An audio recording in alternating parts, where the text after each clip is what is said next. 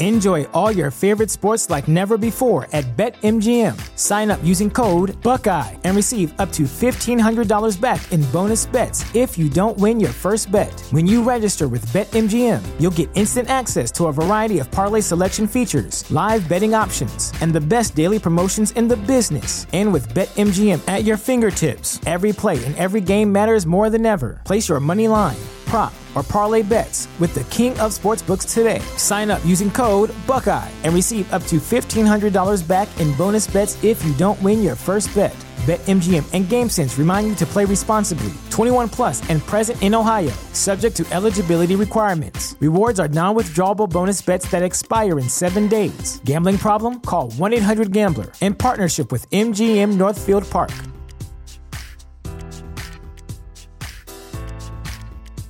Sick of being upsold at gyms?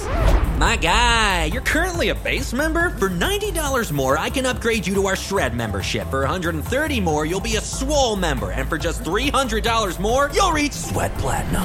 At Planet Fitness, you'll get energy without the upsell. Never pushy, always free fitness training and equipment for every workout. It's fitness that fits your budget. Join Planet Fitness for just $1 down and $10 a month. Cancel anytime. Deal ends Friday, May 10th. See Home Club for details.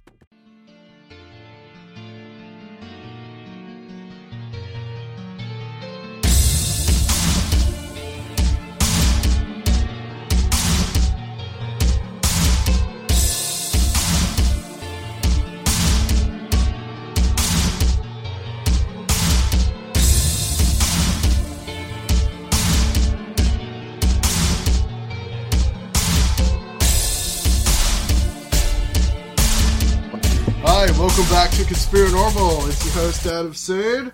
And look who we got in the studio today. Don't be too excited now. I was here last time, you know. Yeah, but last time doesn't count. That wasn't exactly a Conspiranormal. That was us going on Rocky's Everything But Normal show. Yeah, true. That's true. Well, where is Rob anyway, dude? Rob is in Delaware at the moment. What's in Delaware? He's working a festival. Oh. He works for like a music company here in town, and he helps like, basically it's like he gets like equipment and puts it out on stage and Kay would tests love sounds. That. She would love me to do something kinds of stuff like that he does.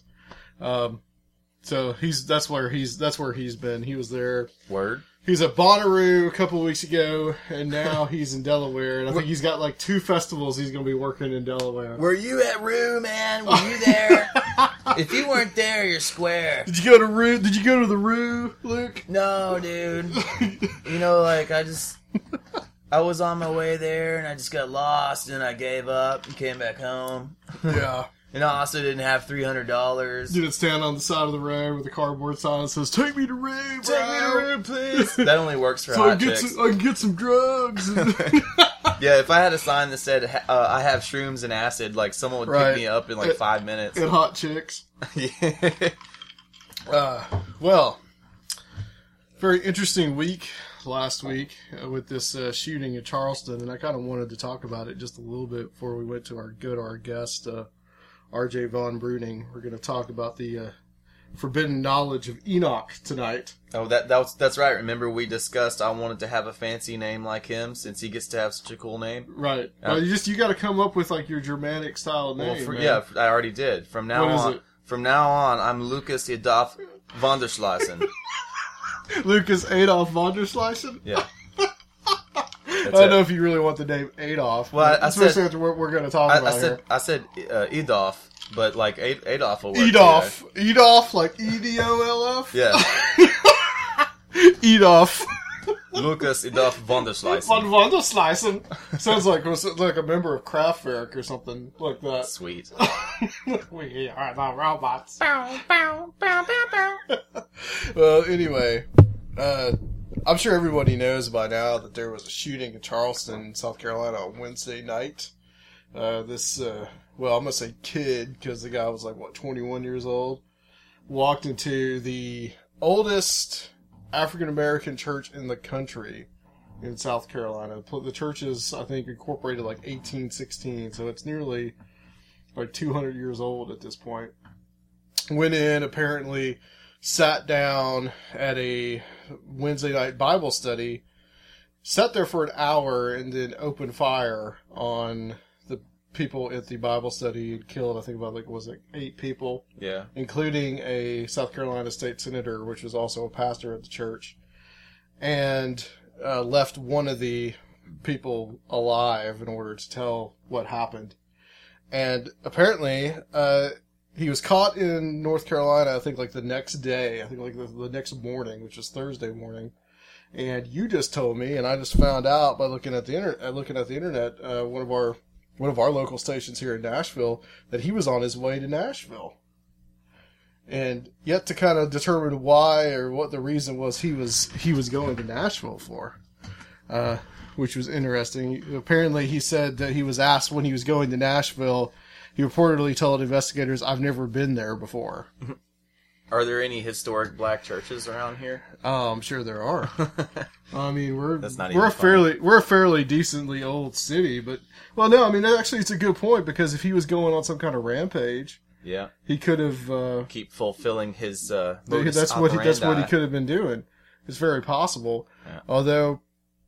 The guy did give up to the cops. I've seen a lot of memes lately in the last few days. People kind of tried to process this on Facebook and stuff, and people were saying that why did he?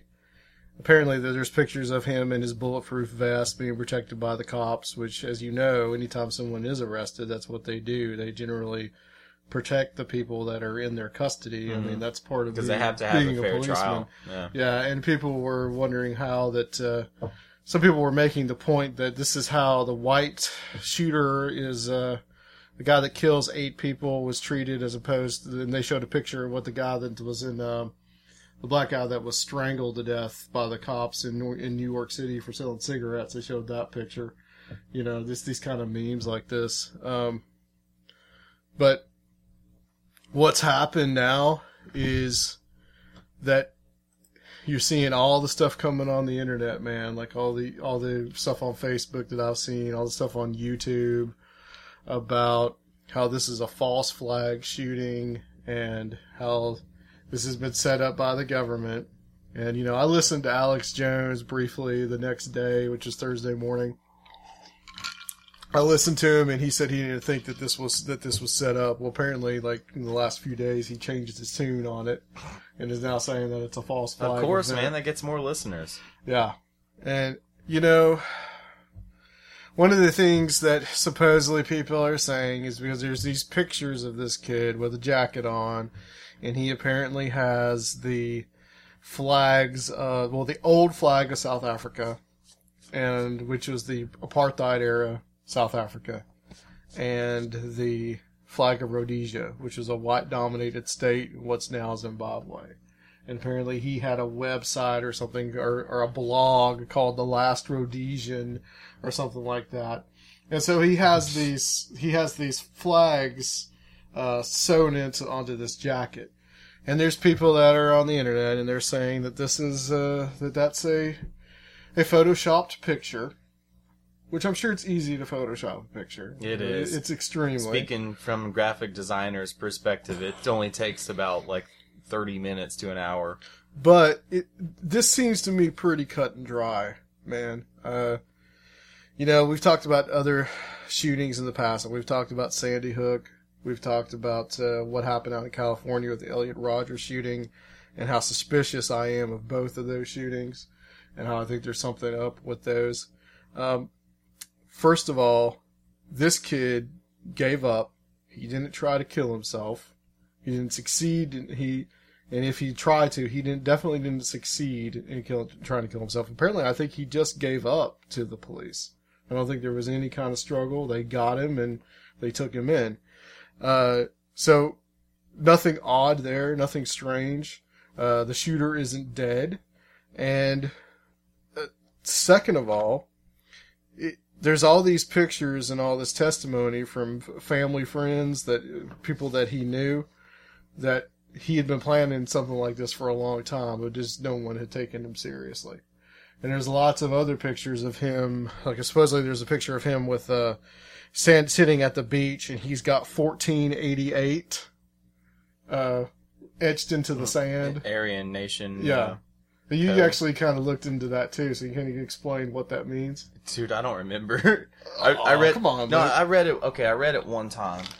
I have to look it up again. Well, it's it's supposedly these 14 words from Mein Kampf right. from an 88 word passage. Yeah. And then it also has something to do with this guy that was in the 80s in a white supremacist group called the Order that they actually assassinated a disc jockey in Denver, Colorado. That's what they were most known for. And the 88's just Heil Hitler, just like Heil Hitler. because that the eighth But it letter also is an H. it also in the means alphabet. something like those 14 words are from an 88 line passage in something about we need to protect the white race and all this kind of thing like that. I'll look it up and in the outro we'll maybe see. Yeah, what I that's don't know how you all about. retain stuff like that. I looked Well, it up one time. I just retain everything, my friend. Yeah, that's awesome. That's awesome. Well, thank you. Wish I could do that. But just to me, this just seems pretty cut and dry. And I think that our guest tonight actually has a different opinion on it, so we'll have to ask him about it. But I'd like to know what he thinks, because I've seen some posts on Facebook from him that he thinks that it may be a false flag event. And I'm always leery to even say something is a false flag event, but, like I said, the Boston bombing, the Sandy Hook, Elliot Rodger shooting in California last year, those are suspicious to me. This just isn't. This kid was a white supremacist, probably a wannabe. He walked into this church with something to prove, and he did what he did. And he knew what he wanted to do. And that was this whole idea to spark a race war in this country.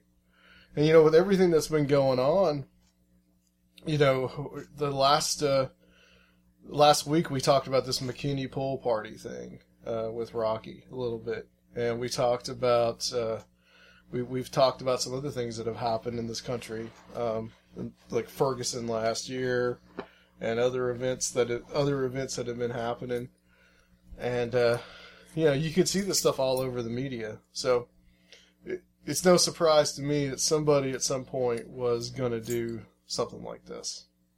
I don't think it's a false flag to take away our guns, like everybody else has been saying. But you definitely see the gun control aspect coming out in this too. Yeah. People talking, anytime there is something like this, some of our politicians get out and they want to talk about gun control. But really what we probably need to be talking about is kind of like race relations in this country as well. But not even just that, police brutality too. So, to me, it's pretty cut and dry. It's just the typical white supremacist act, terrorism, and it is terrorism. There's a lot of people that have said that they don't want to call it terrorism, but call it what it is. I mean, that's what it is. Somebody goes into a church and kills people. That's a terrorist act. Well, we're going to be talking about that subject, so we'll leave that maybe for the outro, but we'll be right back on Conspiranormal with RJ Von Bruning. Alright, we're back on Conspiranormal, and you know who this is, your old trusty host. Mm-hmm. And then it's Lucas Idolf von der Slyson. Yeah, von der Slyson, yep. And we have Mr. RJ Von Bruning on the line, and we're going to talk tonight about a very fascinating book that he has written called The Forbidden Knowledge of Enoch. And the whole Book of Enoch thing is something that we've talked about a lot on this show. But I think that Mr. Von Bruning has a very interesting interpretation of the Book of Enoch, and specifically one passage within the Book of Enoch. So I kind of wanted to get him on to kind of talk about that, and we'll kind of go over some other things too that he's interested in. But welcome to Conspiranormal, RJ. Oh, great. Thanks for having me. I'm glad to be here. Thanks for coming on. I just kind of want to go over, first of all, who you are, kind of like your background, and how you kind of became interested in the subject of the Book of Enoch.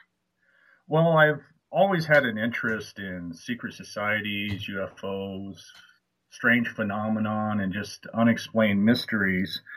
And for my family, myself is what really kind of got me interested in the Book of Enoch and specifically the esoteric or secret societies, as most people know them.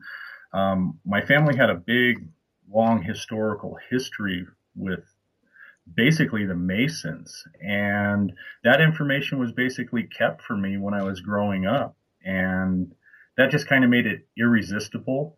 Right. And made me incredibly curious about it, and that's always been kind of the spark behind it all.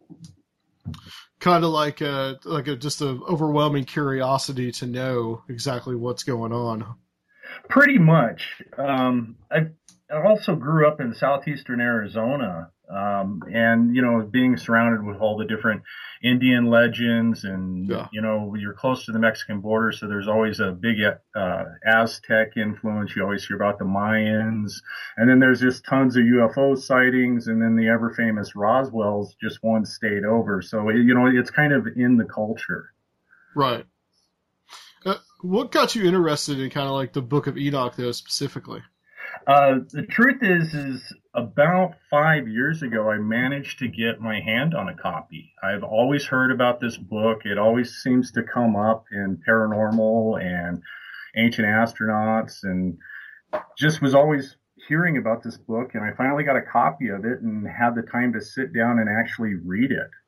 And when I did, it just kind of blew my mind. And the one piece that I focused on the most was the dream vision, which is the fourth book in the Book of Enoch. Yeah. What exactly is the dream vision in the Book of Enoch? What does that entail? The dream vision is a very unique little story. It is agreed by all theologians, experts, and lay people that it is an allegorical story or a symbolic story of the biblical story or the history of Israel that is told with animals to represent people and men representing angels. Okay. But you have kind of a different take on exactly what is going on there in that story. Yeah, you could say that. The big key in the story is the symbolism. The first step is understanding that the different groups of people that are represented by animals is kind of the key to unlocking a lot of the symbolism that's still around us today. And that's kind of the other part that got me very interested in it, is looking around us every day. I mean, we always see the pyramid and on the back of the dollar bill, but we also see a whole host of other symbols on everything we see around us. And I've always been really curious on why they're there and what do they mean. Well, let's kind of go over some of those symbols. This is real interesting stuff. I've actually got it on that page where you talk about kind of the symbols, and there's you list 13 of them. Yes, there are much more than that. I just picked those to go with. Well, it's kind of the main ones is the flaming torch, the caduceus, which is the two serpents coiling around the staff, which you see in like the medical profession. Yeah. The winged sun disk or the solar disk, two stone columns, and you say many times with one broken in half, are three stone columns, normally with the center one higher or larger than the others. The lightning bolt, the phoenix, the owl, which is something that has come up on this show many times. We've talked about owls a lot for some weird reason. The sun, the moon, well, normally a crescent moon, the five-pointed star, which is the pentagram, the six-pointed star or the hexagram, which is also like the Star of David, and the pyramid, the all-seeing eye, the classic one on the back of the dollar bill. You found all that on money? No, actually, on everything, anything. Yeah. Gotcha. Yeah, that out of the general symbols that we see around us all the time, I only picked these 13 because, like Adam was just saying, they're basically the primary ones that you use to unlock the rest of the story. Yeah. So, what's kind of I love kind of like your idea, like the significance of the owl. Do you have like any insight into how that's used? Just to kind of just like as a curiosity, because I know that's used like in the Bohemian Grove. They have the big owl, and owls have actually come up to, like, you have the alien abduction, kind of like the screen memories supposedly of people seeing owls. So I find that very fascinating. Yeah, owls are some of the oldest symbolism in many cultures all around the planet. Typically, they are viewed as some type of wisdom, and that wisdom is typically comes from the gods. Greek mythology, they're viewed more as a messenger, much like how the Native Americans would view the crow as a messenger from the gods. And that's one of the key things in my point in all this is that connection, that idea that symbol is connected to the gods or as a messenger or related to them. Okay. Yeah, I know there's some other, like the focus with the association with the goddess Athena. I believe the association with the goddess Hecate as well, that they're associated with. And the phoenix as well. I mean, that's the death and rebirth. How does that work into some of this esoteric philosophy? The esoterics always, one of the key features of the esoteric, and a lot of people don't know this, is they have a central belief that you have an immortal soul and there is always a resurrection. And they typically use the phoenix to symbolize the resurrection of the body or the soul. It depends on which branch that you're in. Some believe are like Christians and believe in a spiritual resurrection. And then there are some that have older pagan beliefs and believe in a more physical bodily resurrection, which that one I'm still trying to distinguish between the two and why they developed. Yeah. The caduceus is also interesting as well. Normally like I said, you associate that with the medical profession. But what's some of the other associations with that? The truth is that it shouldn't be used for medicine. It is not the traditional symbol or historical symbol for medicine. It is actually the staff of the gods, with usually Hermes or Apollo being the most common having this. It is always represented and used as some type of communication device or some very powerful wand.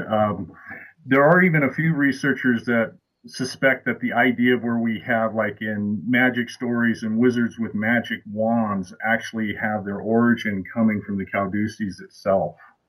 So there's always this magical power associated with it. Right. It's very interesting too with the two different stars. You have the pentagram and the hexagram.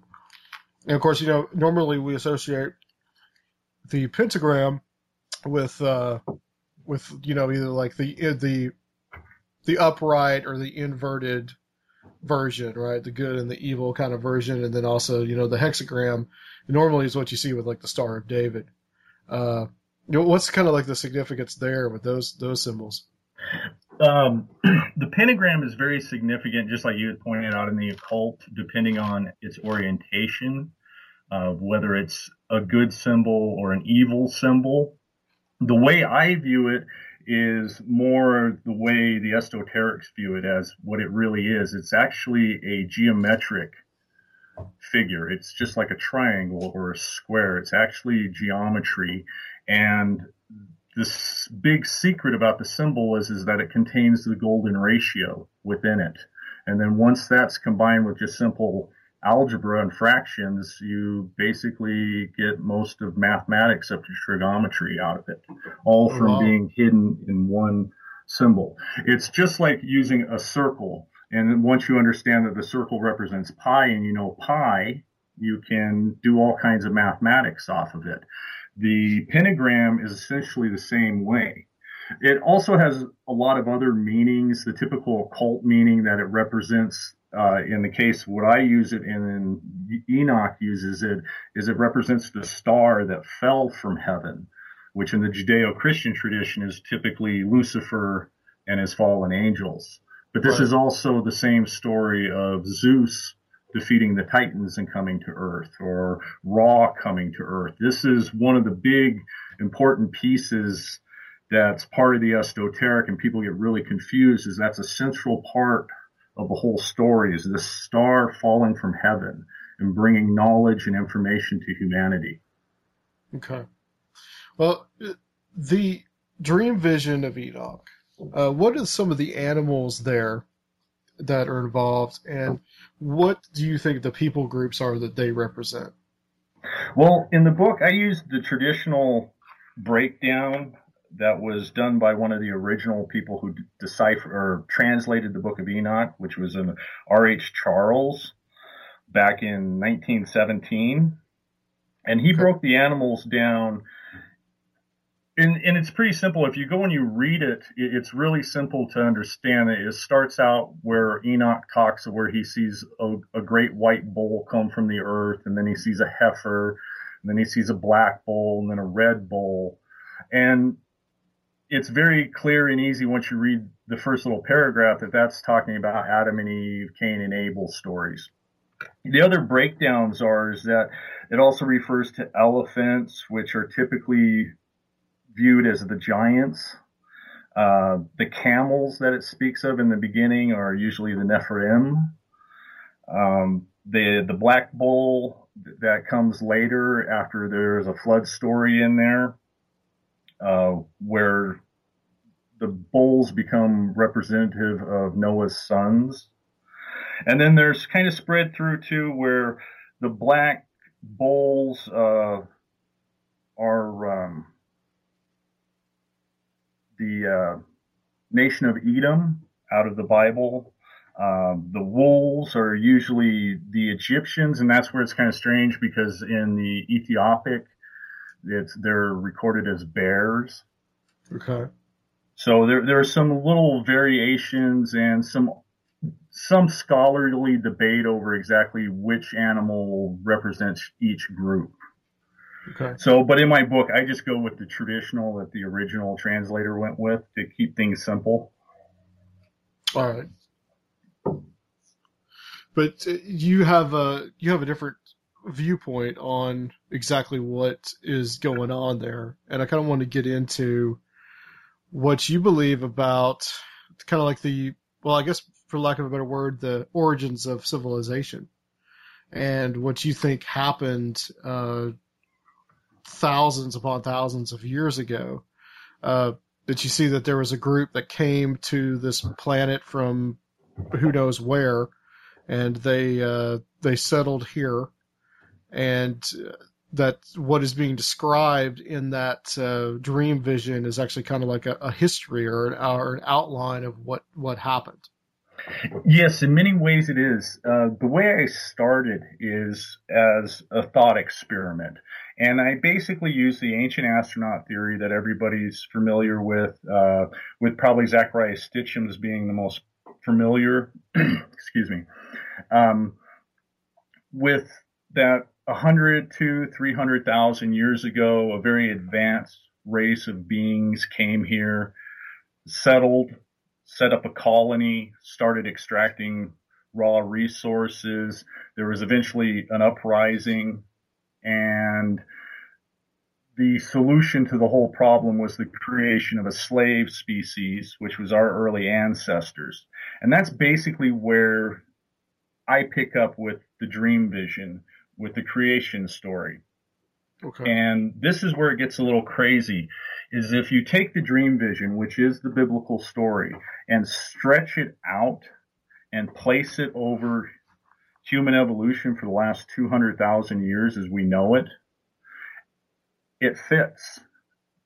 That's where it gets wild. That it shifts everything that we think we know. It doesn't really change it, it just shifts it. And that's one of the big secrets of the esoteric religions and the mystery schools, is we all know about them and what they're hiding. They're hiding an alternate history. And it's basically the ancient astronaut theory, but it's also tied in with the religion. And the reason everybody has difficulty deciphering it is because they don't understand how to unlock the symbols. Okay. So what groups do you see? I mean, are we talking like Neanderthal man, Cro-Magnon man, or are we talking about those groups of people? Yes, I start with that the first man, or the first men that are represented by the bulls in the dream vision are in fact Neanderthal. Now, there are a number of experts and people who would probably disagree with that and say Neanderthal is not one of our direct relatives, but the genetic evidence is starting to kind of back that up, or at least we interbred with them at some point in the past. Yeah. And that my basic argument is that's pretty much all that's in the fossil record. We find Neanderthal. And when I look at Neanderthal, I kind of see him built as a perfect little slave to do heavy back-breaking labor if these stories are correct. Yeah, so they're kind of like a big, kind of stocky kind of dude, you know? It's like real, like, thick skulls and they were hard short, skin. stocky. When we look at the anatomy and everything, the average Neanderthal would be more than a match for the biggest, strongest guys of today. They were short, they were strong, they were tough. They were just built like a bull, which helps kind of understand some of the symbolism and some of the relationship here and why somebody would say, oh, that could be a bull, because they were built like a bull, just like we use the terminology today. Right. Straying from the topic for just a minute, we had that conversation with the family earlier today about how they've recovered some genes from the Neanderthal to try to reproduce that in a human clone. Did you ever read anything about that? I remember that. Yeah, that would be cool to. There's a lot of genetic proof that that Neanderthals and modern humans interbred. Yeah. Yeah, and with even some unknown species too. Yeah. In fact, I've heard that as well. Just saw an article very recently talking about how they believe they found evidence of another unknown hominid that's in our genome somewhere. Yeah. How does in the Cro-Magnon man fits in as well there as one of the animals, and also modern humans as well? Okay. Within the dream vision, there's basically three primary characters, starting with the bulls, which are the first men. The second are the sheep. These bulls are eventually transformed into the sheep, and these are Cro-Magnon men. And then the sheep are eventually changed into lambs, which would be us, modern humans. And that gives you a generic timeline to start looking at to see if any of this information could be correct, that we should be looking back tens of thousands of years instead of just a couple of thousand years to see if there's any evidence to back any of it up. You also look in the book about some star positions as well. You have you talk about a program that you had on your computer that you could go back and look at ancient kind of like star configurations, and you found some very interesting things. Can you share that? I used to have that too. Oh yes, the astronomical software is the version I originally used was a freeware version off the internet, but there are dozens and dozens of products out on the market now. What these programs do is they allow you to look at the night sky either in the future or in the past over thousands of years. Now, most everybody's familiar with the idea of precession, of how the Earth tilts as time goes by. It's very popular. But one of the things I noticed as being an amateur astronomer is that everybody seems to leave out the phenomenon known as proper motion. And proper motion is the fact that the stars are all moving independent of Earth in our solar system. Some are moving with us, some are moving away, some are moving faster, slower, just moving in all kinds of directions. So when you go back in time or even into the future, the night sky is going to change. And the farther you go, the more it'll change. If you were to go back 2,000 years, the average person probably would not see any difference in the night sky. If you went back 5,000 years, you'd start noticing things like Sirius wouldn't be in the same place where it is today. In fact, it would be much lower in the sky. You would notice some constellations look a little bit different. And this effect amplifies as you go farther and farther back in time. And this always kind of blows my mind that people always forget about this, is because we can measure this movement and we can use it as a clock.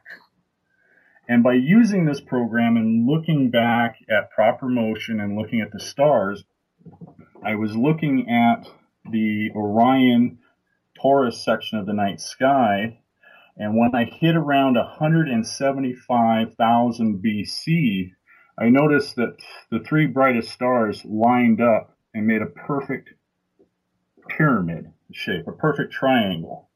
That with the equipment that I have, and granted it was all freeware programs, realized that this shape matched the Great Pyramid in Giza. In fact, what blew my mind was it came up with the same angle of 52 degrees. Huh. Okay. Well, that's and interesting. that's when I thought I knew I had something. Now, and I say even in my book, those dates go really far back, and there's a lot of room for error. But the big key was the idea of realizing that these monuments and these artifacts could be recording proper motion over long periods of time. The big breakthrough, I would say, would be when I get into the ancient cylinder seals, which most people are familiar with from Zecharia Stitchem again, too, and that they record the Pleiades group of stars over time.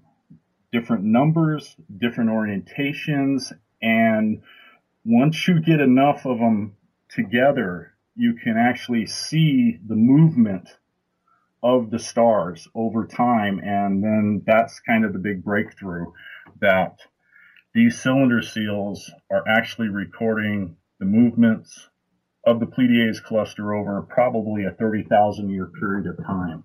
See, I thought that was really interesting because Sitchin would say that was the planets of the solar system, but you throw in there that's actually looking at the Pleiades and not the solar system.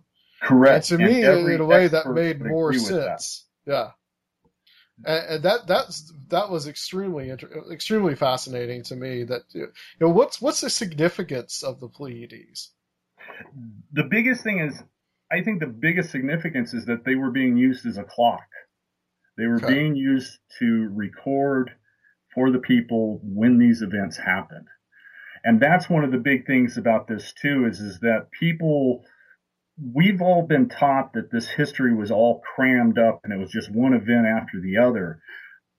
The dream vision in the esoteric says no. These events took place over thousands of years. They were very slow events. What we think were maybe only a couple hundred years, they lean more to that might have been thousands and thousands of years in between some of the stories we have. Right. Didn't we talk to a guest one time who also looked at the same Sumerian text that Sitchin looked at? Well, that would be Dr. Heiser. Okay. Yeah. I remember someone talking about that. He's not a big fan of Sitchin.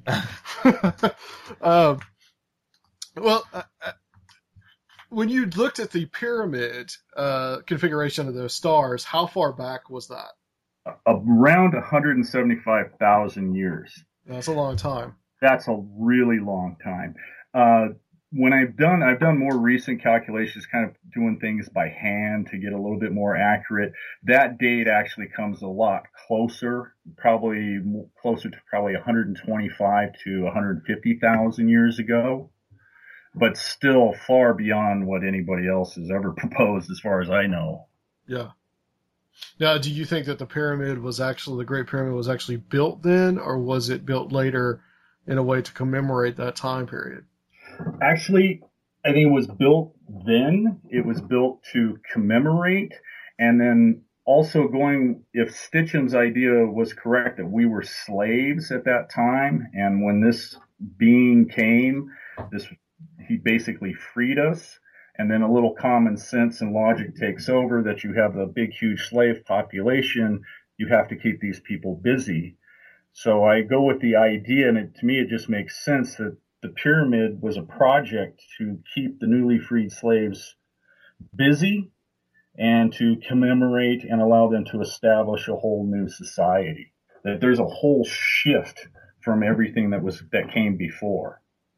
So what is the chronology here? How far back are we saying that all of this started?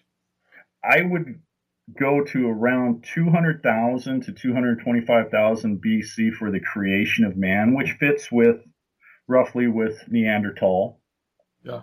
The fall, or the angels coming, or the fall of Lucifer, because that's what I use in there, is I keep it in the Judeo-Christian context. The fall of Lucifer and his angels at around 150 to 175,000 BC.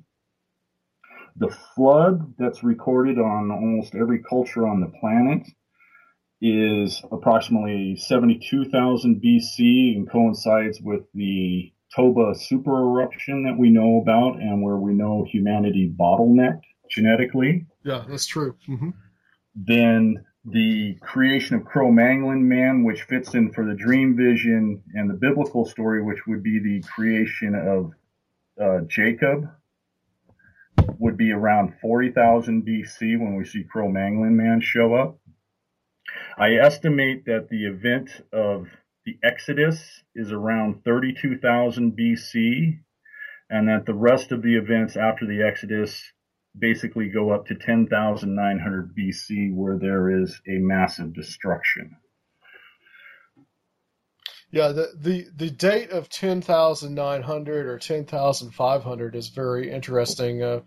We had on Laird Scranton a few shows ago, about a couple of months ago now, about a month or so ago, and he talks about a site in Turkey called Göbekli Tepe, which dates roughly from that same time period.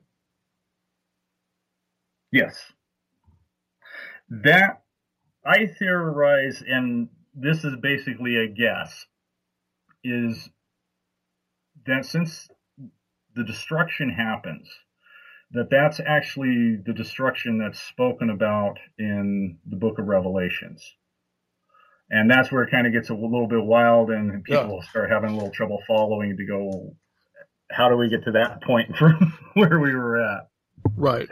But that we all know that there was something catastrophic that happened on this planet approximately 10,900 BC.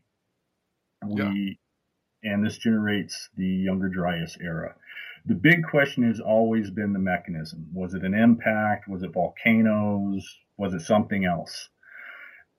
I go with the stories, and going through the esoteric belief system, they believe they know what happened.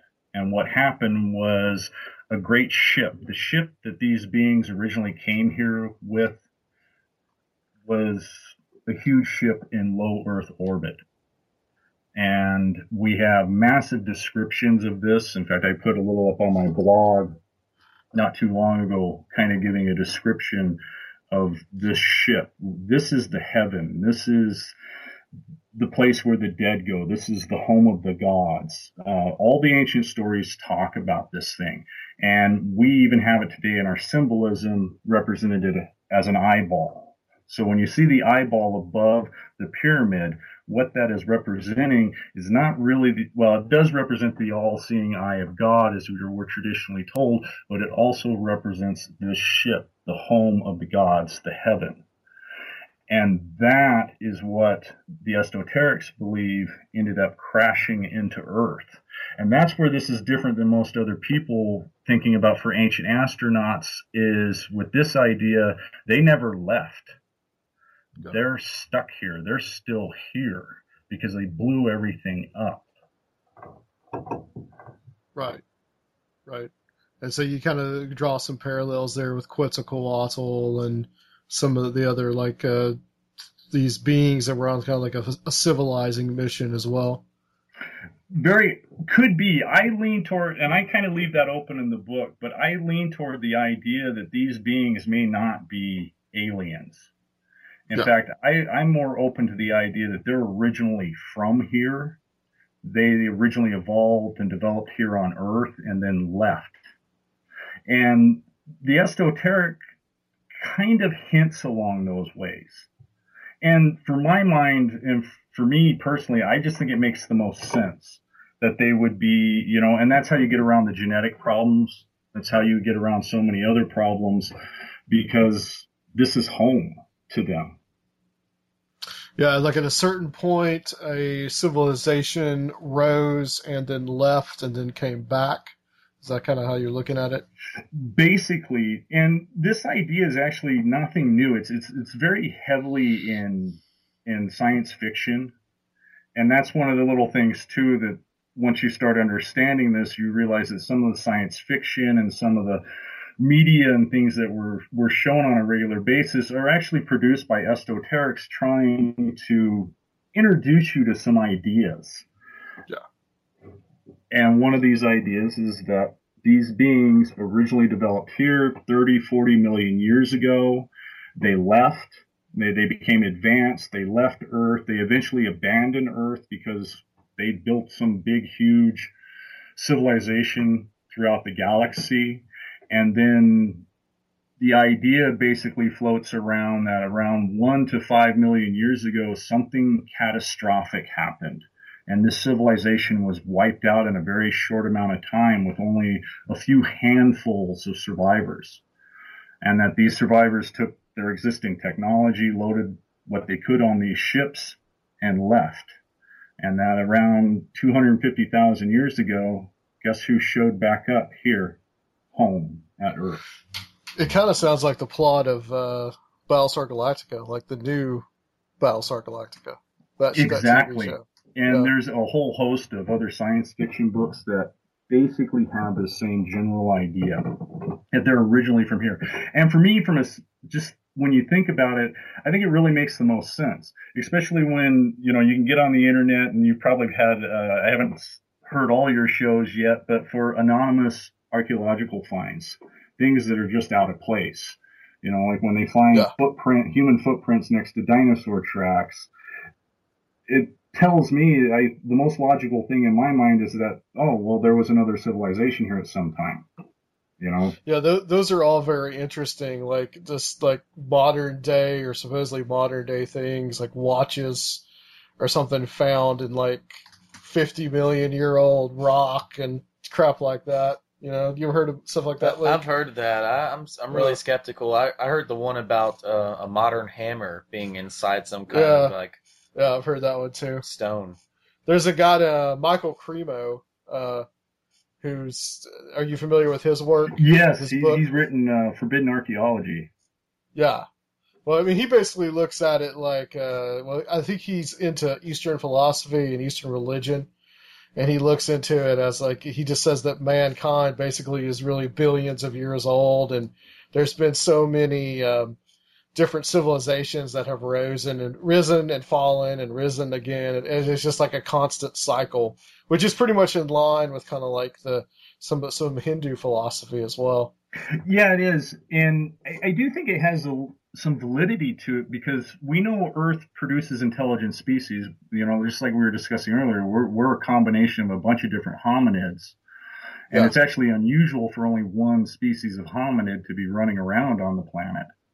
So I think it kind of makes sense that Earth has just been churning out intelligent species over the eons, and some leave traces, some don't. You know, animals and people go extinct all the time. Yeah, like there was the whole concept of if dinosaurs had survived, and there was the paleontologist that made the speculation of like the model of like the humanoid dinosaur, or so like the velociraptors had been able to stick around, that they may have evolved into a different, like a more advanced form eventually. Yeah, I think all those are plausible. I mean, they're all within the realm of possibilities for science and evolution and genetics. The big question is, though, has somebody been messing with them? Right. Yeah, that is the big question. I want to talk about these different groups that you talk about. Really two groups among these beings, for lack of a better word. because I hesitate as well to call them aliens. I have my own idea of where they come from, what they are, but there's two different groups, and you label these the main group and the fallen group. And what do you kind of mean by those two terms? Well, this is one central group, this central group of beings, and going off the ancient stories and within the dream vision and the traditions, is it breaks into two distinct factions. In the Judeo-Christian tradition, one faction comes down and is known to us as the Lord and Jesus and his angels and all of that. The other is usually typically viewed as Lucifer or Satan and his demons. So to help keep this easy, and I tried very hard to keep out of the religious aspect or the theological aspects for this, so I decided to just break them into two groups. The main group typically represents the Lord and the angels, and the fallen group represents the fallen angels. And it was just to keep it easy and simple and broken apart. It's just easier to deal with it that way. Because once you start talking angels, demons, watchers, things like that, people have so many different preconceptions, and they start interjecting their own ideas and beliefs, and it gets into a big mess. Right. So what was this fallen group? And kind of equate that a little bit with the whole story from Genesis 6, right? The sons of God saw the daughters of men and produced the Nephilim with them. And what do you mean by the kind of like the fallen group? I mean, we're talking about I guess Lucifer here, for lack of a better term. Yes. Traditionally, though, Lucifer is more of a modern term. Well, actually, Lucifer is a Latin term for morning star. Yeah. Right. Traditionally, and within the esoteric, he's usually viewed as the light bearer, with the light representing knowledge of the gods. He brought the light to us. And I kept within the Judeo-Christian tradition with the idea that, and with Enoch in the book of Enoch, of talking that this was the star that fell from heaven. They were the ones that fell from grace. They committed the sin of mingling and mating with man. Right. And that's where, too, this gets interesting, too, going back, thinking that these beings may have originally been from Earth, is because these ancient stories tell us that they had sexual relations with human women, and 9 months later they had a half-god, half-human baby. And there doesn't seem to be anything to indicate like there was technology or magic or anything that would imply something else at work here. And that's one of those things to go, well, how do you get around that problem? Well, if they're from here, they may be able genetically be able to breed with us. Yeah. There's been some speculation, I think, in some other fields that there may have been some kind of genetic manipulation, and that possibly, some genetic manipulation with other animals. So some of our ancient mythologies, like about satyrs and centaurs and these kind of creatures, they may have some basis in fact that these might have been actual creatures that were produced. Yeah, whoever made it screwed up a few times at first. Make sphinxes and satyrs and imps and right, fairies. I don't know. Dwarves. Yeah. Well, yeah, the stories have a large variety. And it really makes you wonder for all these. And then you see the carvings, and they seem to be representing something real. So what did this fallen group bring to mankind? Basically the knowledge of freedom and the knowledge of the gods that we traditionally view as, and they brought us the information of civilization, of reading, writing, the knowledge of good and evil, of being able to govern ourselves. And that's one of the big pieces within the esoteric and what some of these symbols represented, going kind of back to the pentagram, is they believe that that knowledge came directly from these fallen beings, from this light bearer, and that they're the groups that have preserved this knowledge from that time till now. it talks about in the Book of Enoch about the Watcher angels that come down and teach mankind various things. Yes, and that's basically what I go off of. And if you do go through and read those passages out of the Book of Enoch, you can see that it is basically civilization. They're talking about metallurgy.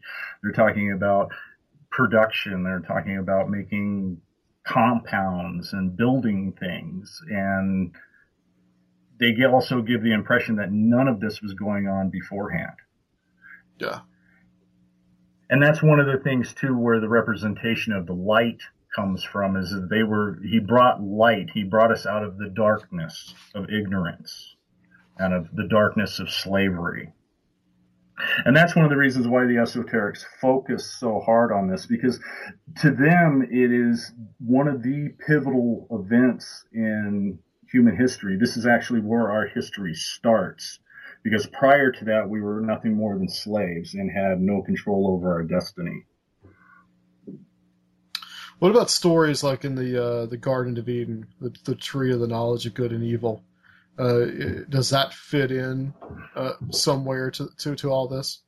Yes, it does. I don't go into it directly, but one of the big features and one of the hidden parts is we all hear legends and are familiar with the story of a Tower of Babel. Yeah. And this is one of the big secrets within the esoteric and one of the big secrets within the cylinder seals and within the dream vision is these towers. There was more than one tower, that there were multiple towers built. Right. And these towers were the towers that the gods came and stood upon. In the Book of Enoch, since it ties so directly into the biblical tradition, the tower he's talking about is actually the temple and citadel of King Solomon as spoken in the Bible. And most people have a misconception of this building, and they have a modern viewpoint that it's just this building. It looks like a temple. If you go back and you actually go through the Bible, and this is where the Masons actually become very handy in their belief, because they've actually done this, and you discover that actually this building had about a 280-foot tower on the front end of it. And this was the tower that the Lord came upon. And when we've got unbelievable descriptions in the Bible talking of this, and it's not until you have the dream vision and understanding the connection to the cylinder seals that you can connect them all together and realize that there's more than one tower and that this was a process that was going on. Well, what is the connection to the cylinder seals there? What is kind of the story that it's trying to tell about? They're trying to tell about the tower. The biggest thing about that, and I found this totally by accident, was it appears that the dream vision of Enoch is the story that is told on the ancient cylinder seals. It has the same symbolism. It has similar animals. And it's only, like I said before, it's only when you get enough of them together to understand that the Pleiades are recording the movement of the stars over time, to understand that the cylinder cells are telling the dream vision. And that's where it gets really wild, because the cylinder seals have been tied into other mythologies, other traditions, all across the Middle East. Yeah. And they've never basically been tied into the biblical tradition. Through the dream vision of Enoch and understanding the connections through the symbols, you can see how they all connect together. And that's one of the big things that has been missed or possibly kept secret by the esoterics themselves. And I have to say that because I refer back to a rumor that popped up after the last Gulf War in Baghdad and the Baghdad Museum, that a large number of cylinder seals and artifacts disappeared, with a number of them supposedly going into private hands and being destroyed. Whether or not that's true, unknown, but there was a lot of artifacts that disappeared. I was actually reading that in a book today.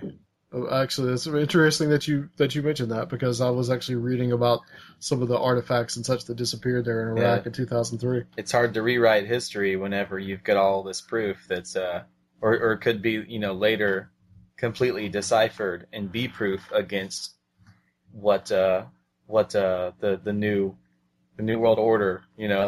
Right. I don't want to say that, but man. But that is true. I do think that is true. Because there has been more than once in history where information's been destroyed, archaeological sites are blown up, kind of like what's going on with ISIS now in the Middle East. You're hearing about them destroying these archaeological sites and stuff. Yeah. The first thing that goes through my mind is why.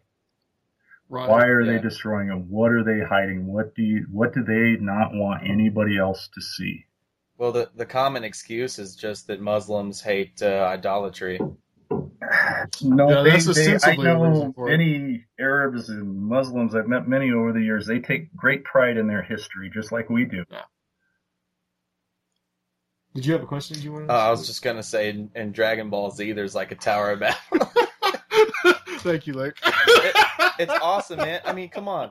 This No, guy's actually, from that's an Japan. important point to show that towers are shown everywhere. They're even in Right. video games. And All that's over popular why culture. they're there.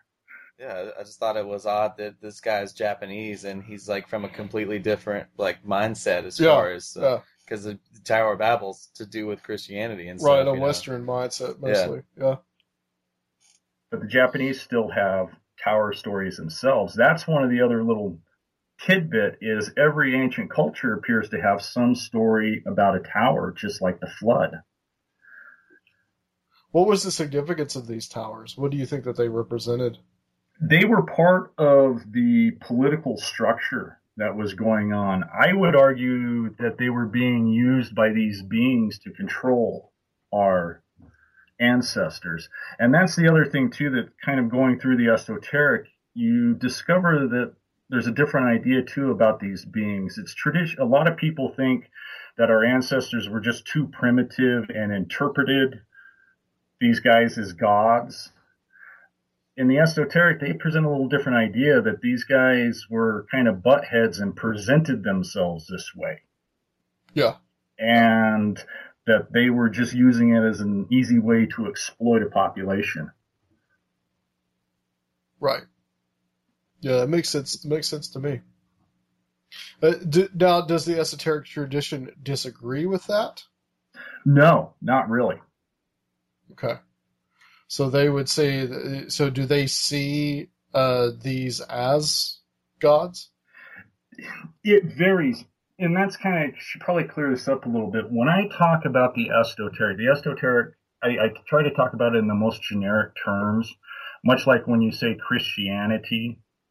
Yeah. It encompasses everything. And when I try to get a little specific and stuff, like when I say talking about the Masons are the biggest, they're the most well known, but they're not the only ones.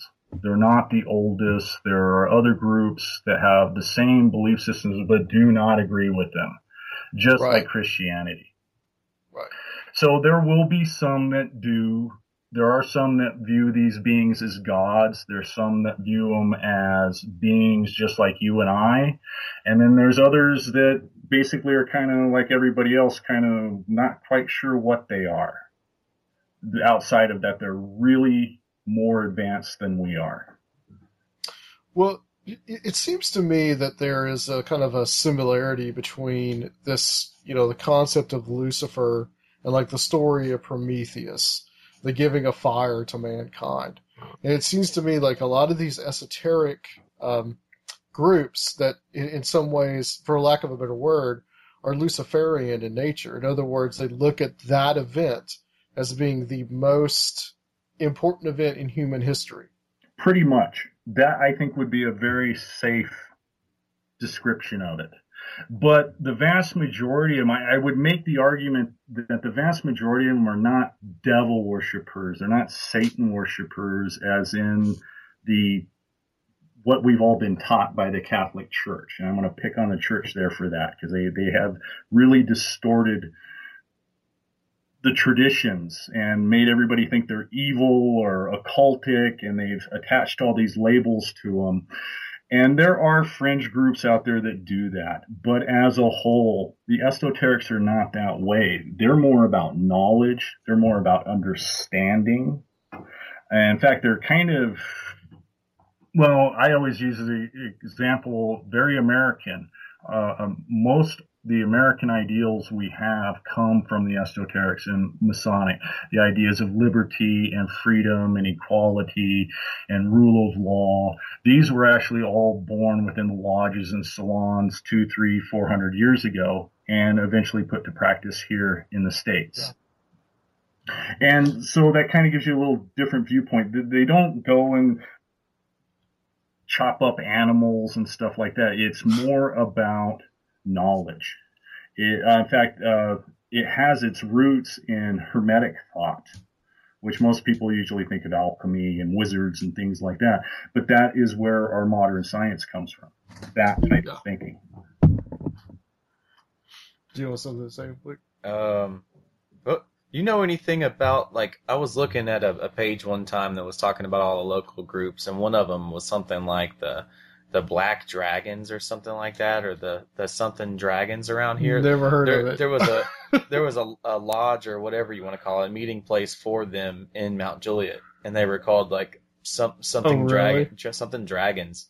Well, look it up. Okay. I'm not familiar with that one, but there are numerous ones. In fact, one little interesting history thing here. I'm living here in Montana.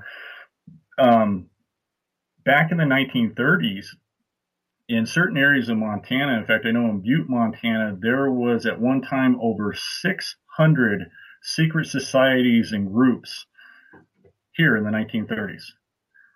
Wow. And that was commonplace. Yeah, they're all over the place, really. Right. You know? And we still have fragments of them. When you see the Kiwanis Club, when you see the Elks, you see the Lions Club and everything, these are all the leftovers of all these secret societies and groups that our grandparents and great-grandparents all hung out at. Yeah. I like how in the book that you describe, not necessarily as this like one big vast conspiracy, but this idea of the esoteric religion in and of itself, because that's something that I've often thought of myself, is that this really is another religion. It is. That's really all it is. It is.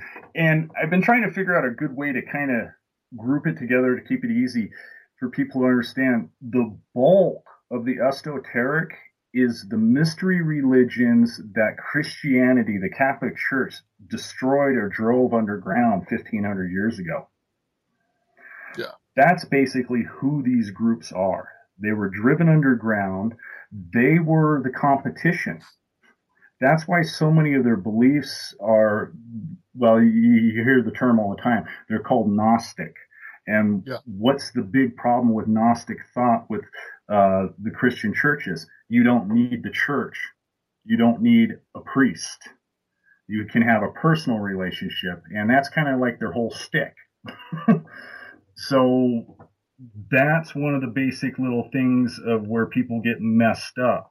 That the esoterics aren't evil or anything. They just got a little different viewpoint. These are the guys that were competing with Christianity 1,500 years ago.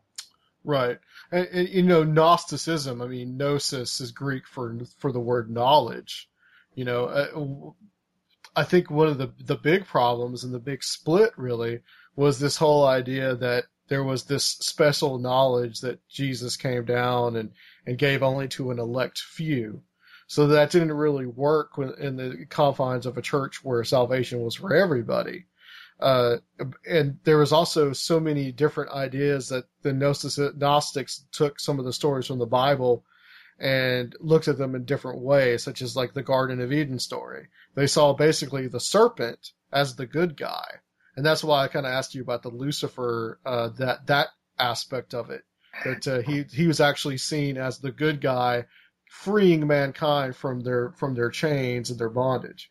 Yeah, and I've been slowly trying to go through that a little bit on my blog, if anybody's interested, to kind of show that within the dream vision and within the esoteric, when you get more of the story, it's really kind of embarrassing for, I'll say, just Christianity, because there's many aspects where the good guy is not so good and the bad guy isn't so bad.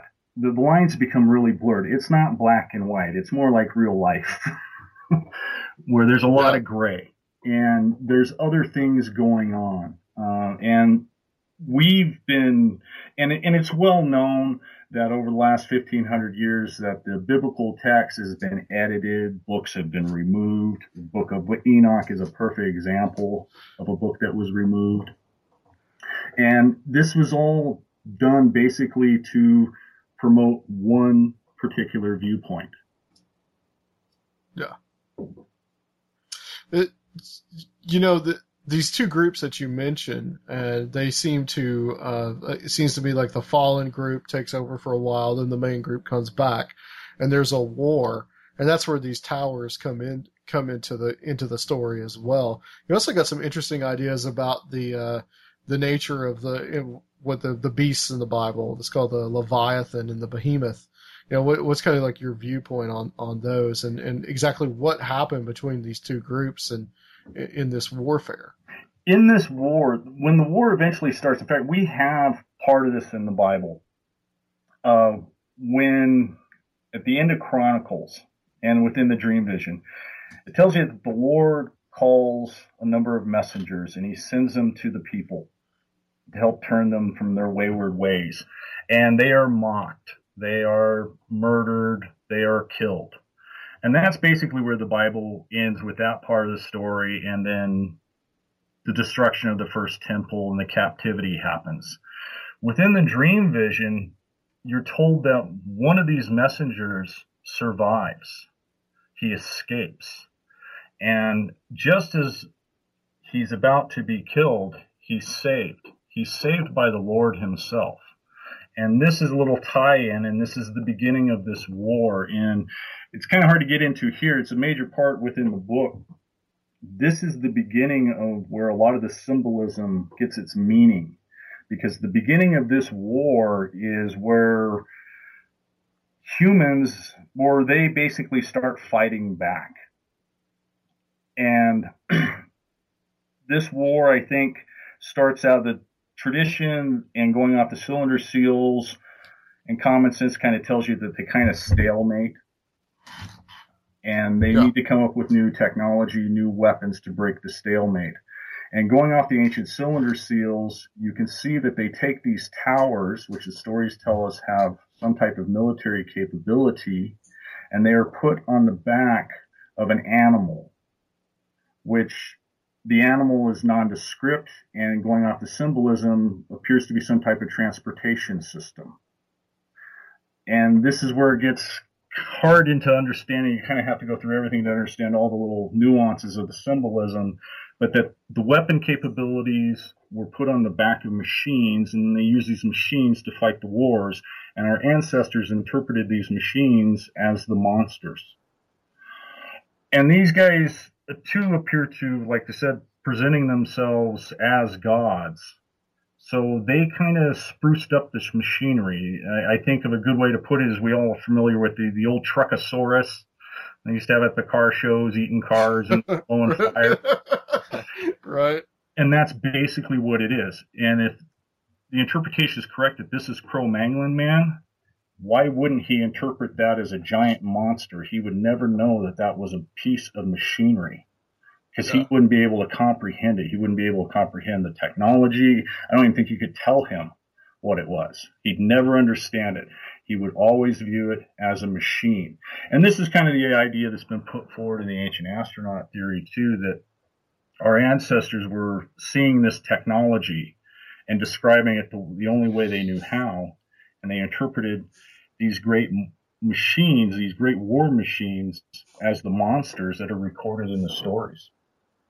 And once you start going through the stories and getting the descriptions that most people don't read, I use Leviathan as a perfect example within the book of Job, because he gives a description of this thing.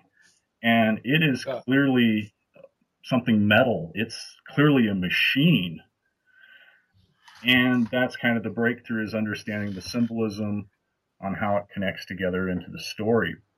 And that these gods, these beings, whatever you want to call them, were fighting a war with these great big machines back and forth.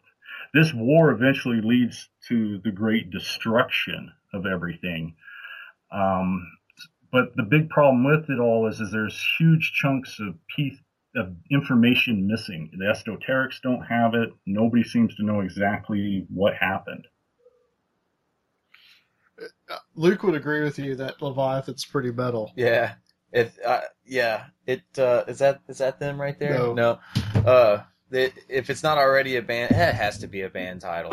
I haven't gotten that far on my phone yet, but right now I'm just reading the Wikipedia definition of, because I have no clue. I didn't read the Bible all the way. I've heard that before, but yeah. Sorry, I digressed there a little bit. But also too, I found it interesting that this war just kind of drags on. It seems to go from the way that in your theory of all this, that it seems to drag on for thousands upon thousands of years.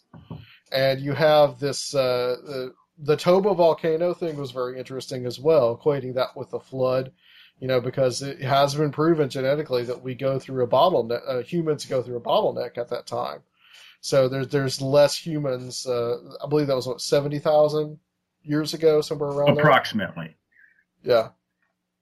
And then also everything kind of lasts up to about like 10,500 BC. So what eventually happens to these? Do you believe that they stayed here on this planet and that there was some kind of impact or that causes us to go into an ice age, and then eventually these stories just were forgotten and became myth? In many ways. What I think, and I put forward in the idea is that after this destruction, they start genetically modifying us into modern humans of today. And then the Younger Dryas sets in, which is a mini ice age. The ice age basically returns for about 15,000 years, about 1,500 years, which would bring us somewhere around 9,500, 9,000 BC, which would fit into Göbekli Tepe, which I theorize that may be some of the first modern humans being placed. That they're dropping these people off. That's why they kind of pop up out of nowhere, and they seem to be really super advanced. Then we know that around that time, the Younger Dryas comes to an end, and the ice starts melting.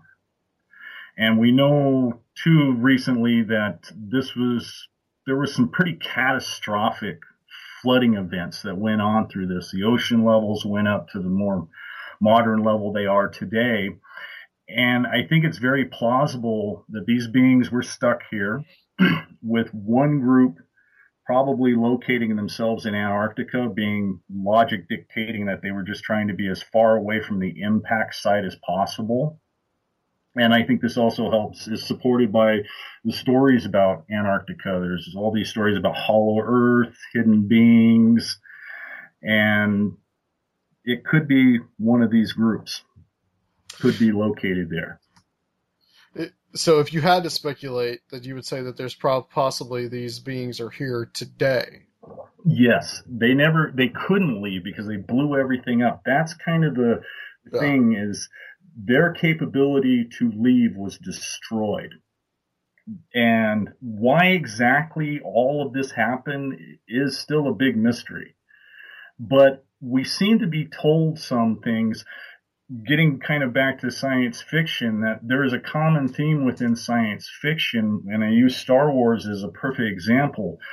The esoterics seem to be telling us the story that led to the destruction of this thing. And it's always the same, that a small little band of friends that through luck, pluck, and just sheer determination managed to pull off the impossible. Yeah. And they damage this thing. In the case of Star Wars, they blow up the Death Star. that's actually a representation of this ship that eventually impacted. And that's where it gets a little interesting in kind of the politics of what could have happened. That one group attacked this ship, they damaged it, it slowly fell out of orbit. They knew it was going to impact the Earth, they knew it was going to create all kinds of chaos and havoc, and this actually puts in motion everything else they do to save themselves and to save us for some reason, a part of us. And then And then once the ice started melting, they basically got cut off from us. And I also suspect that when you go through the ancient stories, most people are familiar that a number of native tribes in the Americas have a story of a man, very powerful white man that comes after the last flooding. Graham Hancock speaks of him. Veneroko usually is the name he goes by. And he's described as this tall, white, bearded, blue-eyed man that was very powerful. And there's all these different stories associated with him. And I think this could actually be one of the survivors from this group, one of these groups. And kind of gives you an idea of why they may be hiding. They changed us in the ancient, and those stories tell us that the Indians didn't view him as a god. They only viewed him as a great and powerful man. Right. And that's kind of where the change is. We were genetically changed a little bit to adapt to the world after this impact happened. And in the process, we became a little smarter, and we do not view them or would not recognize them as gods anymore.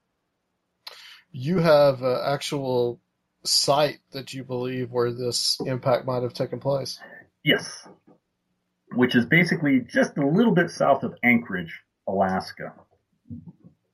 There is because the idea is, because I was thinking about it, that if it was an impact, and all the evidence supports that if there was an impact event, it was centered somewhere in the North American continent. And I was thinking that if it was a big, huge ship, it would make a crater. Even if it blew up in the air, it should make a crater. And that this crater should have an unbelievable metal content. And just south of Anchorage, there is a crater that dates from about the right time that has an unbelievable high metal concentration. It released a mind-boggling amount of energy, so much energy that it actually cracked the bedrock underneath the crater. Jeez. And they've been trying ever since they found it in 1972 to figure out exactly what created this crater. Because there's enough metal there to indicate that the object had to be at least 1,900 feet or 600 meters across of a solid chunk of metal. That should not have blown up in the atmosphere. It should have hit the Earth. It would have created a humongous crater, released about 26,000 megatons of force. So this crater is an ideal candidate to fits for time, for metal, for impact, for the site, everything. What's the name of the crater? I cannot pronounce that. It is an Eskimo word. Gotcha, okay. Or Inuit word, I guess would be the proper. Some weird Eskimo clicks, Yeah. kind of like the Bushmen. Yeah, they don't click. They seem like they would, and grunts. They'll spear you with a walrus spear. They're like, They'll drop a tulpa in the water to come hunt me down. I wanted to ask you, we've got Tom here, kind of like how this is playing out today with the secret societies. You have the whole idea of, the new Atlantis, Sir Francis Bacon. And a lot of what you're describing could be equivalent to an Atlantis, basically, a really ancient and really advanced civilization. How is this played out now with this concept of the New World Order? Is the goal of some of these secret societies to bring the civilization back? Yes, I would argue that. That seems to be one of their primary goals. There appears to be a number of groups that claim to be in contact with these beings, and their eventual goal is to have their gods walk upon Earth once again. Yeah. And that's kind of, for me personally, kind of freaks me out. Right. I mean, even if these guys are just total crazy and it's just a crazy idea, that it's dangerous, I think, because they're wanting to trash the whole system so they can worship these guys. What do you mean by that? The idea behind it is much like the old traditions of when the Nephilim walked the earth, that the ones who followed and worshiped them were treated like kings, and the ones that opposed them were hunted down. Yeah. So that's kind of the idea. It's a real kind of masters and slaves kind of idea, which kind of fits back into the New World Order. And my big point in all of this is that this is basically the religion of the New World Order. This is, like you were saying earlier, it's not so much a conspiracy, it's a religion. It's an old religion, very entrenched. And you had brought up Sir Francis Bacon. What makes him so important for New Atlantis and all of that is the esoterics, and even the Masons will tell you directly in their writings, what makes him so important is he happened to be the guy that was a member of a number of different groups, of these esoteric groups, the Royal Society, the Rooster-Christians, and what eventually became Freemasonry. Those were the three primary groups he was in, and he made all of them aware of each other. He was the one that brought them all together. That's why he's so important. And then soon after that, he produced his work, The New Atlantis, which has been raising questions ever since. But all that comes directly from the esoteric. Do you think that there's something to this whole idea of population control and things like chemtrails and that they're trying to design the Earth into a certain way?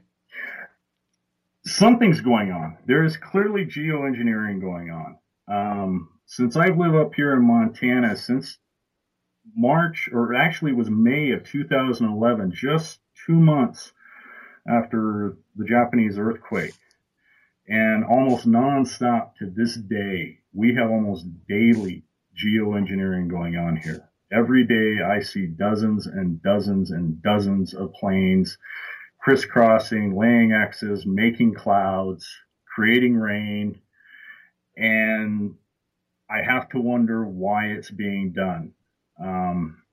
I would not be surprised one bit that there is a depopulation going on. I mean, it's pretty obvious when you read what all the elites have been saying for the last 60 years. I mean, it's not like they're hiding it. And yeah.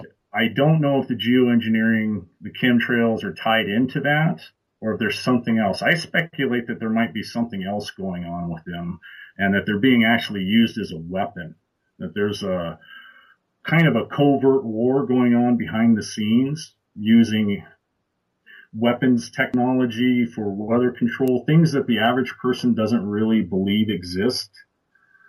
And they've been using these things, and somebody's fighting somebody.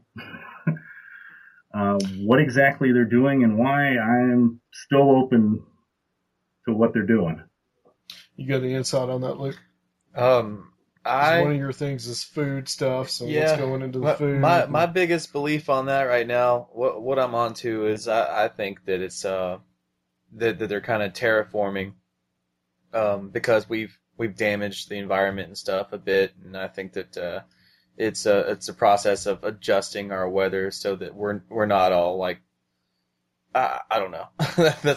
That's the best I've got right now, is that they're adjusting the weather to be more normal than what it would normally be.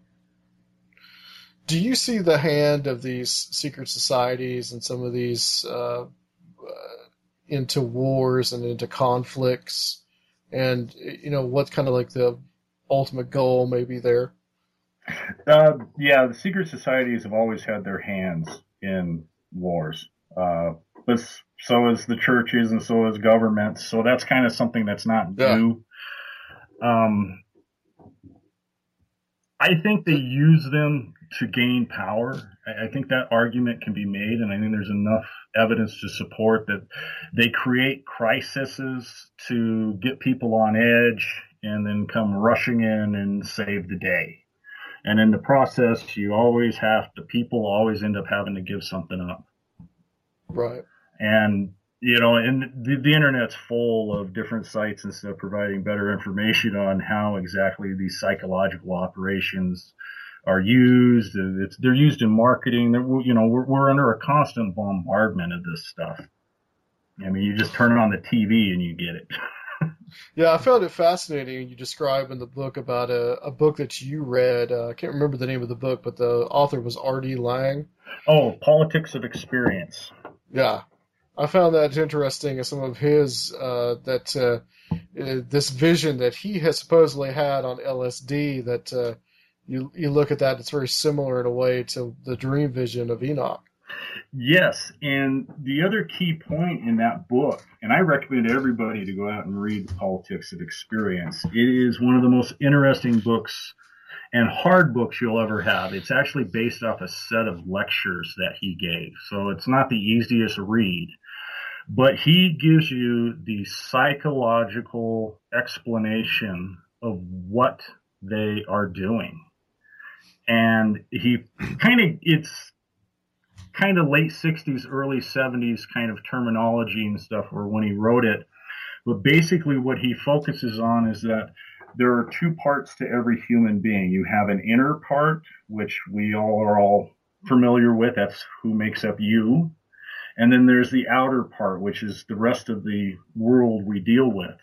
And he makes the argument that we don't really believe the outer world unless we see it. And that you can use that tad bit of knowledge to destroy people's experience in order to control them. And once you start reading through the book and basically looking at media, government, business for the last 40 years, you'll see this argument. You'll see this idea being applied. And what really got me the most in this is he gives the exact same definition or description of the word is that Bill Clinton used in his little scandal back in the 90s. In fact, I think Bill Clinton actually took that argument directly out of that book. Yeah, I remember that. Like, well, that depends on what the meaning of is. It's like, what are you even talking about? Yeah. If you want an explanation of that argument and why he used it and where he got it from, you need to read The Politics of Experience by R.D. Laing. It'll blow your mind.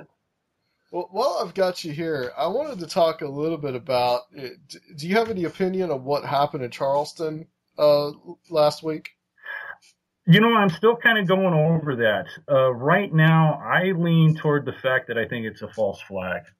Okay. And the reason being is the first words out of everybody's mouth is not what a tragedy or for the victims or the family. It was about gun control. It was about politics.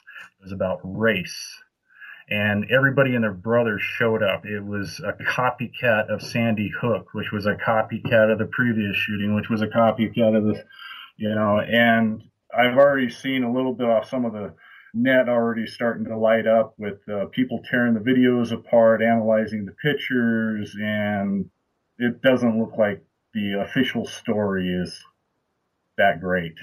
I'm still open. If it actually happened and these people were murdered, my heart and prayers go out to the families and their pain. But something else is going on here. I guess what I have a hard time with really is that to me it seems like such a typical thing that has happened so many times before in the past. Like especially during like the 60s, the civil rights, like the bombings of Birmingham and all those kind of events that took place then. It just seems to me like a typical kind of like white supremacist crime. And I get it why people would think that that it is a false flag or that this guy might be a patsy. I mean, if you look at the guy, he just looks like a total freako. And he does look like those other... Nice bowl cut. Yeah. He does look like those other killers, like the supposed killers, like Adam Lanza and, you know, Holmes, the one with the Batman shooter. You know? I just think this guy gave up to the police, like he just wanted to prove a point. And I don't know if there's any real, like, hidden agenda in this one. Now, I do see that, of course, any time that anything of this happens, the whole gun control issue comes back up and keeps coming up and keeps coming up. You know, there's definitely people that want to take guns away.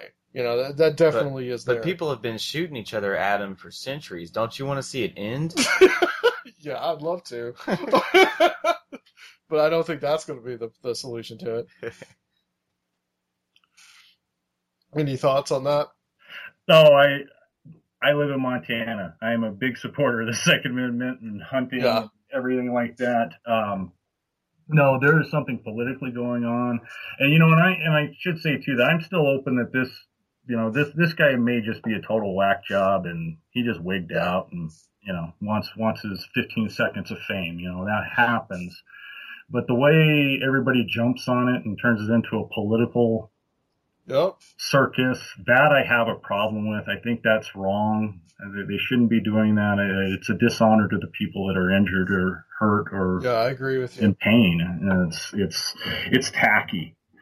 And I really think we should hold our officials to a much higher standard. Right. It's like not everybody that owns a gun, and there's people that are responsible that are not going to go out there and kill a whole bunch of people. You know, any time that this happens, somebody's going to come out and always talk about gun control. Oh yeah. Yeah, because it's a political hot button issue. And we're getting close to election year. Yep. The campaigns have already started.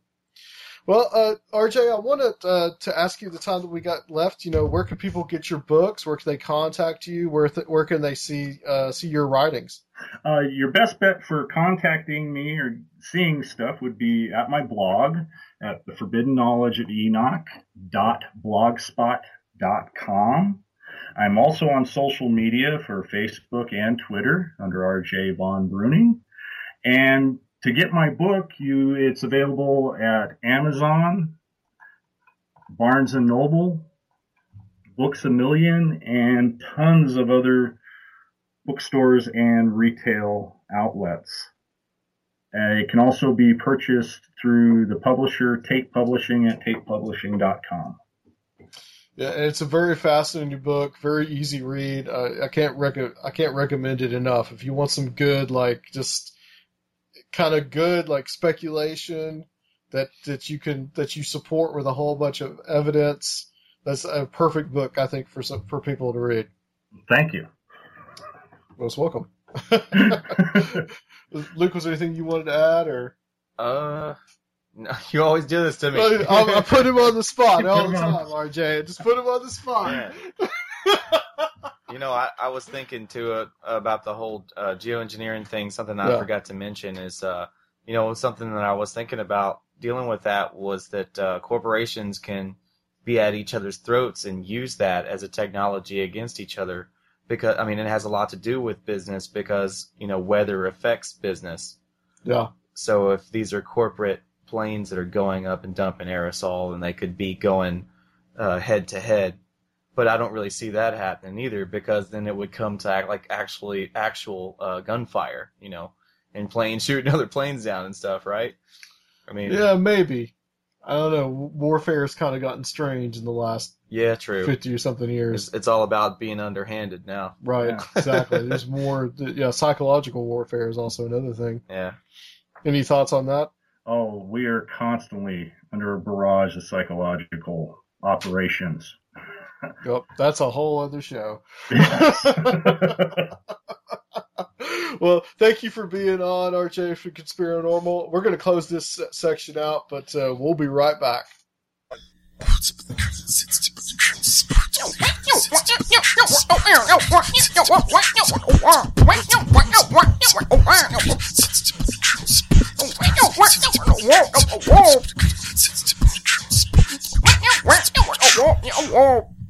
Thank you, Luke. That was just incredible. I feel sufficiently stupid. What a beautiful way to come back from this show. I beatbox your ass. Yeah. Although I better back up some. People don't like me that loud. Yeah, they like it loud. They don't like me at all. Well, man, I just wanted to kind of get your thoughts on our guest. See what you thought about that interview. He was just totally radical. Totally radical. How, man? Like his worldview? Yeah, it's like a Jewish radical. No. That's not even the right use of that word. You are in a strange mood tonight. That's not even the right use of that word, is it? I don't even know. I have absolutely no idea what that even means. I don't even know what a radical is, really. What is a radical? Is someone that usually takes on like a extreme political position. I would say more. I'm right then. There's Jewish radicals. Sure, yeah, there's Jewish radicals. See? Sorry to any Jewish radicals that might be out there. We didn't say anything bad about them. Anyway, I thought it was real interesting, man. The book is really fascinating. Like I said, I mean, it's a lot of speculation in it. But it's just someone that I see that's trying to explain kind of like the anomalies of the past and what exactly happened and how things may have occurred. Like I said, I've always looked at this kind of stuff in a rather different way, as these were, what the Book of Enoch or what the Bible says that these beings were basically fallen angels that set themselves up as gods. Yeah. I'm not quite sure, like the time span thing, but it definitely is interesting. The whole concept of a. I gotta say, I agree with him. Definitely is interesting. A whole concept of how we have been in the past, possibly like a long term, going back 400,000 years. I mean, you just think about how long that is, man. Yeah, and I've never heard of the whole crater deal beneath, what is Anchorage, you said? No, I never heard it. Yeah, it's somewhere close to Anchorage, he said.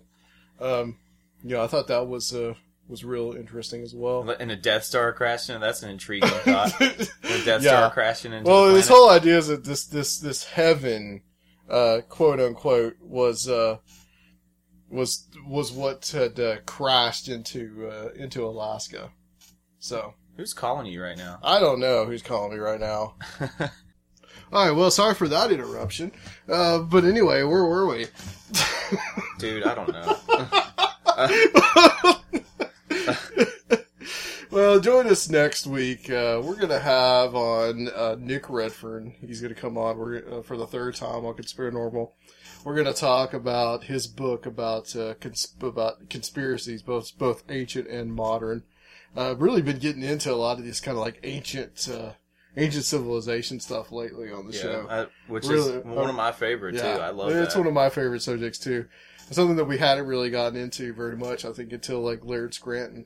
So we're going to talk a little bit more about this kind of stuff with Nick Redfern, but I also want to talk to him about his work on the Roswell slides and pretty much debunking that whole thing and pretty much proving that all what we're looking at is just like a picture of a mummy in a museum.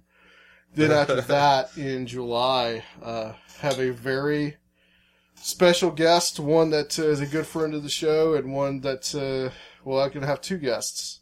And one, as I mentioned before, is a very special guest that's been on the show before, and the other one will be the first time coming on the show. But there is a movie, a documentary that is coming out from Adullam Films about the Georgia Guidestones. Yes, and we are excited. And we are very excited to have these guys come on, and that would be Dr. Future and Chris Pinto. And Dr. Future worked on the movie, did a lot of the research for the film, and Chris Pinto was the one who edited it and filmed it and put it all together. So real excited to have those guys on to talk about it. It's going to be very, very interesting. But that's all for now, folks. If you don't have anything else to add, we'll call it a night. Yep. All right, man of many words for Mr. Lucas von Adolf von der Schleissen. Lucas Adolf von der Schleissen. Okay, I'll get it right. I'll get it right eventually. Someday man. I'm going to be an author when I grow up.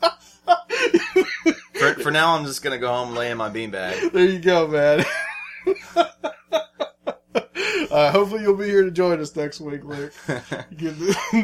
Hey, it's summertime, dude. I can't make any promises.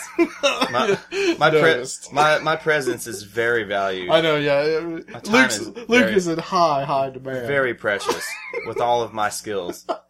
Alright, guys. Thanks for joining us, and we'll see y'all next week on Conspiranormal!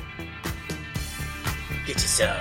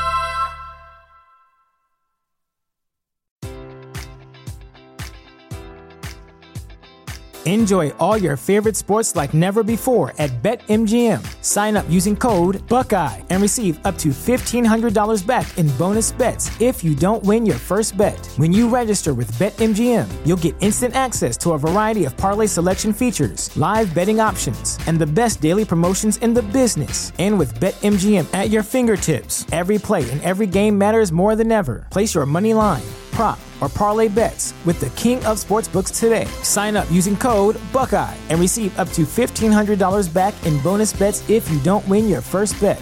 BetMGM and GameSense remind you to play responsibly. 21 plus and present in Ohio, subject to eligibility requirements. Rewards are non-withdrawable bonus bets that expire in 7 days. Gambling problem? Call 1-800-GAMBLER. In partnership with MGM Northfield Park.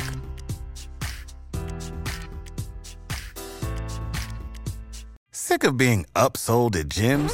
My guy, you're currently a base member? For $90 more, I can upgrade you to our Shred membership. For $130 more, you'll be a Swole member. And for just $300 more, you'll reach Sweat Platinum. At Planet Fitness, you'll get energy without the upsell. Never pushy, always free fitness training and equipment for every workout. It's fitness that fits your budget. Join Planet Fitness for just $1 down and $10 a month. Cancel anytime. Deal ends Friday, May 10th. See Home Club for details.